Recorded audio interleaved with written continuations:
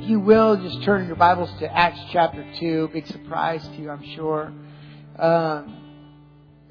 Acts chapter 2. And I really want to talk about Pentecost today. And so we're just going to read it here. Father, we just thank you for Pentecost. We thank you for the outpouring of the Spirit. That Jesus, you promised that you would send the Spirit. And then you did. And so we thank you for that. And we thank you that it isn't just something written down and we can't see where it happened, but we read about it. But not only that, we experience you today. That we are filled with the Spirit. We feel your presence with us today. God, we are anointed. We've experienced your power. We've seen you work, signs and wonders and miracles. And we thank you that you're moving in power in our lives today. And so, God, we pray that that flame, you would breathe on it today.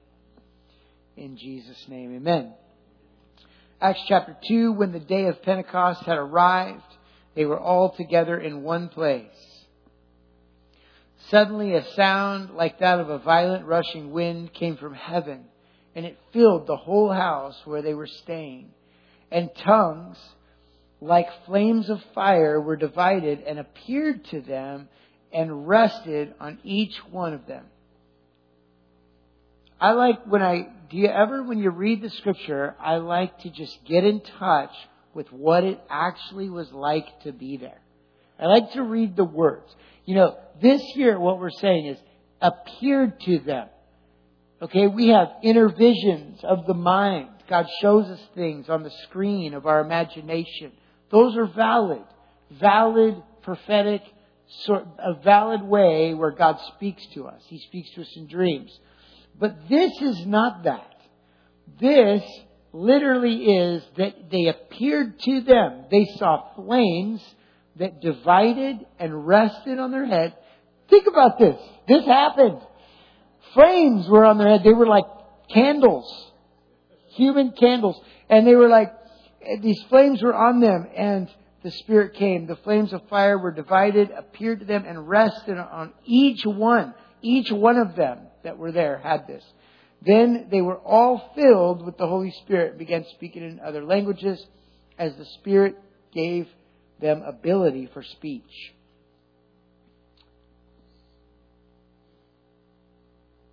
Yeah. And then on it talks about how people heard them speaking in their own languages. Then Peter stands up with the 11 and raises his voice and proclaims to them, men of Judah, all you residents of Jerusalem, let me explain this to you and pay attention to my words. Verse 15, for these people are not drunk as you suppose, since it's only 9 a.m. I'm sure you've heard this before, but I think it's interesting that that's what... Sometimes because you weren't there, you've got to pay attention to the words of the Scripture and think these are rational human beings who choose their words for a reason. So if Peter goes, they're not drunk like you think, guys. I've been to Mexico. I've been to Germany. I've met foreigners in California, heard them speaking other languages. Never once have I thought, what are you, drunk? You're speaking another language. What, have you been drinking too much, right? So we know that that's not what it was. They must have looked drunk. They were staggering. You drunk. Jody knows. Jody could come preach about it. She's I know you have. You have. We almost went down in Trinidad once, her and I. And I hugged Jody and I'm like, oh, we almost both went down. She said, I'm always loaded. You're my hero. You are. You guys are my heroes. You are. And so for these people are not drunk as you suppose, since it's only 9 a.m. On the contrary, this is what was spoken through the prophet Joel. Now, I think it's interesting that under the inspiration of the Spirit, this apostle, Peter, who had been a disciple of Christ, who is now an apostle, he's been named an apostle, a sent one, a messenger of Christ. And And so inspired by the Spirit, he stands up. And it's amazing how you've got this Old Testament prophet. And I can imagine that nobody who ever read the book of the prophet Joel ever thought that this expression would be what it would look like. And so it took this apostle, this under the influence of the Holy Spirit with understanding from God, to stand up and say, don't be afraid, guys, listen, this is what was spoken by the prophet Joel. And you could imagine, can you imagine, like, has God ever said something? I know He has. God said something to you. I'm going to do this in your life. And then you carry that promise for quite some time, and you wonder when it's going to happen, and sometimes you wonder if it's going to happen. And then pretty soon it does happen, and then you go, wait, this is that, what you said, but it doesn't look like I imagined it. How many have had that? I have. And I've gotten to the point now where at least I still don't know what it's going to look like, but at least I know enough to know that I don't know what it's going to look like. And that helps me not have a grid in my mind that like can oppose what God actually wants to do. A preconceived notion or idea. And so Peter stands up and he says, this is that which was spoken by the prophet Joel. And if you actually read in the book of Joel, it paints a picture that doesn't seem like this would be that. But it is that. We know it is because Peter stood up and he told us. And here it is in the Word of God. Now, Pentecost, I should back up a little bit. Pentecost means 50. It means 50. And the reason it's 50 is because Pentecost, growing up in church, I always thought Pentecost, thank God I grew up in church that talked about Pentecost, but I always thought that Pentecost was like the new name for this outpouring of the Spirit. And then we had to make up a name for it, so that's Pentecost. But I realized later that Pentecost, meaning 50, was already a Hebrew holiday. And 50, or was also called the Festival of Weeks, or Shavat. And it was 50. It was 49 days, 7 weeks, the Festival of Weeks, because it was 7 weeks from the Passover plus 1 day, which means 50, or from the second day of Passover, as they say, the second day. Anyway, so 50 days. And here's a little more history about Pentecost. It's really powerful. It's really powerful. This is such a revelation of the new covenant. You know, the Bible says that the law was given through Moses, but grace and truth were realized in Jesus Christ. Right? How many know it says that the letter brings death, but the Spirit brings life? So something else happened. On what Shavat or Pentecost was that it was actually the celebration of the day, 50 days from Passover, where Moses received the law from God on Mount Sinai. I always love a nod from Brian because it's always my like, he's one of the scholars in the congregation. He's like, that's right. Anyway, I know he's well studied and he loves this stuff. And so, man, that word you shared with me about the way, the truth, and the life, that rocked my world. Anyway, so, well, real simply, correct me if I get this wrong, but with the tabernacle of Moses, there were 3 entrances: the outer courts, the holy place, and the Holy of Holies. And there was an entrance to each one. And Brian shared with me that in his studies, he found out that those 3, each entrance had its own name. Get ready. The first one was the way. The second was the truth. And the third was the life into the Holy of Holies, into that holy place. Isn't that amazing? So when Jesus was saying, I don't know about, I could just fall on the floor right now and just think about this. Like, when Jesus said to Hebrew people, to Jews, I am the way, the truth, and the life. Oh my heavens. That, you either believed him or it was blasphemy. Like I am the way into the Holy of Holies. I am, all right. Thanks, Brian. Thank you. Please continue to rock my world with these revelations. And so Shabbat was called the Festival of Weeks. I'm going to get back on track here. So it was the day that Moses received the law. We call it the Law of Moses, the Torah, the first 5 books of the Bible, and so the law. And so all these years, all these generations, the Hebrew people are celebrating it. And then Jesus says, wait until you receive the promise of the Father. You know the story, right? And He's been telling them all about the Holy Spirit. And you know, in Luke, I'm going to just reference some verses here. Jesus is setting us up to receive this promise. In Luke 12:49, He says, I've come to cast fire upon the earth. How I wish it were already started or kindled. Remember, as for me, John said, I baptized with the water of repentance. But He who's coming after me is mightier than I, because He was before me.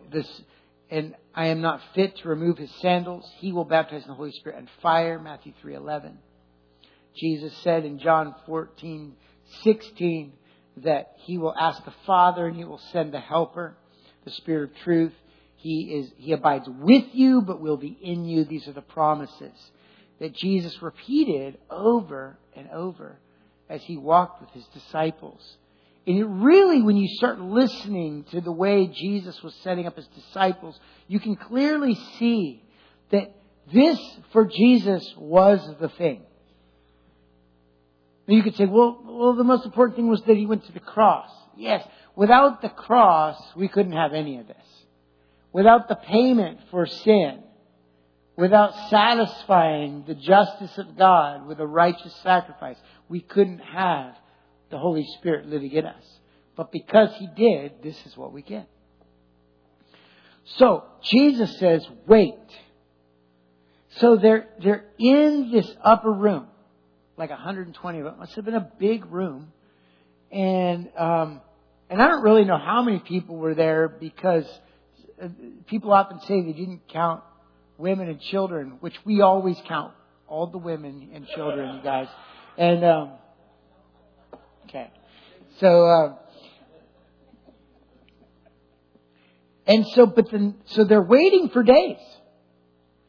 But the day that the Spirit of God actually is poured out happens to be the day of Pentecost. As to say so clearly to us in this day that this is a superior covenant. That the law which you could never keep, the only thing that we did with the law that is make more rules. Like, it was like we just expanded. Do you know what I'm saying? That's what the Pharisees really did. They're like, we got the law of Moses. We can't even keep what we got. We better just make a ton more rules that we can't keep. You know, and He just made it so complicated.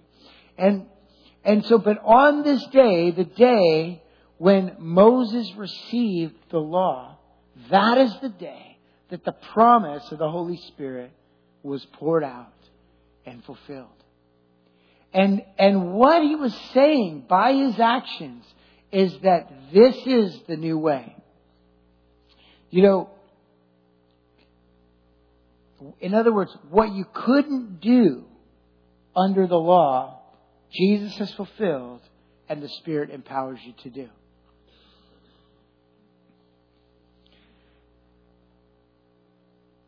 I call it, there's a phrase that's come to me, and I call it the original flame. And it's amazing to think that since this day that we're celebrating today, the original flame of Pentecost, the fire fell, the yearning of Jesus when He said, I wish it were already kindled, on that day it was. And when you realize that His apostles did exactly what He sent them out to do, they went into all the world and began to preach the gospel. And so many were born again, baptized in water, and filled with the Holy Spirit. And there it spread and spread and spread. And so the fire that we have today of the Spirit just spreads. But we don't ever have to wait for it to fall from heaven again. Because when it fell from heaven, He stayed. Amen. Does that encourage anybody? And I think sometimes what we can do in our thinking is that, do you know, bad theology, bad beliefs will lock you out of what God has already provided for you. And so when you get into a striving mentality and you start thinking, God, where are you? Would you send the fire? And He does pour out His Spirit in unprecedented ways. But however, do you know what helps me when we're talking about being aware of what God is doing in our life and around us on this day of Pentecost? When I simply remember, wait a minute, I'm not asking for the fire to fall from heaven. The fire is in me. That is a game changer. Do you know, for years I would live and I would have dry seasons, and I realized that you never have to have one. That when you believe truth, it alters your experience. Right? Whatever you believe is true to you. But when you believe the truth, you're free. And a lot of people in the world would say, well, truth's relative. It's whatever you believe is true for you. You know, Christians, we know the difference. But I would say, even as a believer, what you believe in your heart is your experience from day to day, even if what you believe is a lie. If you believe God doesn't heal today, you probably never see anybody healed. Frankly, you don't pray for anyone to be healed because you don't believe God heals. Therefore, you don't see God heal anybody. But once you simply believe, wait a minute, the Spirit's been poured out. He is inside of me. Now something happens in me. Now I'm in Mama Llamas or something. And I'm like, I think I have a good word for this guy. You know? I was out for a run in the sunshine yesterday. I ran by a guy. And I'm like, hey, greeted him. And the Lord just prompted me. Tell him I love him. Hey, Jesus loves you, man, as I run by. He's like, thank you. You know what? You might think, well, so, you know what? That's just a Jesus loves you. I'm like, no way. I felt the Holy Spirit when I told him that. Like that guy, I believe that was a living seed that's working right now. Like I think that guy experienced the love of God when I told him. And so that is unfolding in our lives. And so what I thought we would simply do today in closing, would you stand with me? You see, here's the point. 1 Corinthians 15:45. It says that the first man, Adam, became a living soul. The last man, Adam, became a life-giving spirit. You see, as a new creation, I'm not just alive. I have a life-giving spirit inside of me. Amen is a great word. That means that this Spirit that's inside of you and me, this God, everything you do now is empowered by Him. So words are more than words from now on. Gestures are more than gestures from now on. If I get somebody a cup of water, it's more than a cup of water. It is an anointed act. It is a light. I am salt and I am light wherever I go. And when I live with this revelation, you and me, when we live with this reality in our life, we realize, wait, I'm not just a living soul. I have a life-giving spirit inside of me. It's rushing out of me. It's touching people. And God really wants, I believe, God wants to stir us up.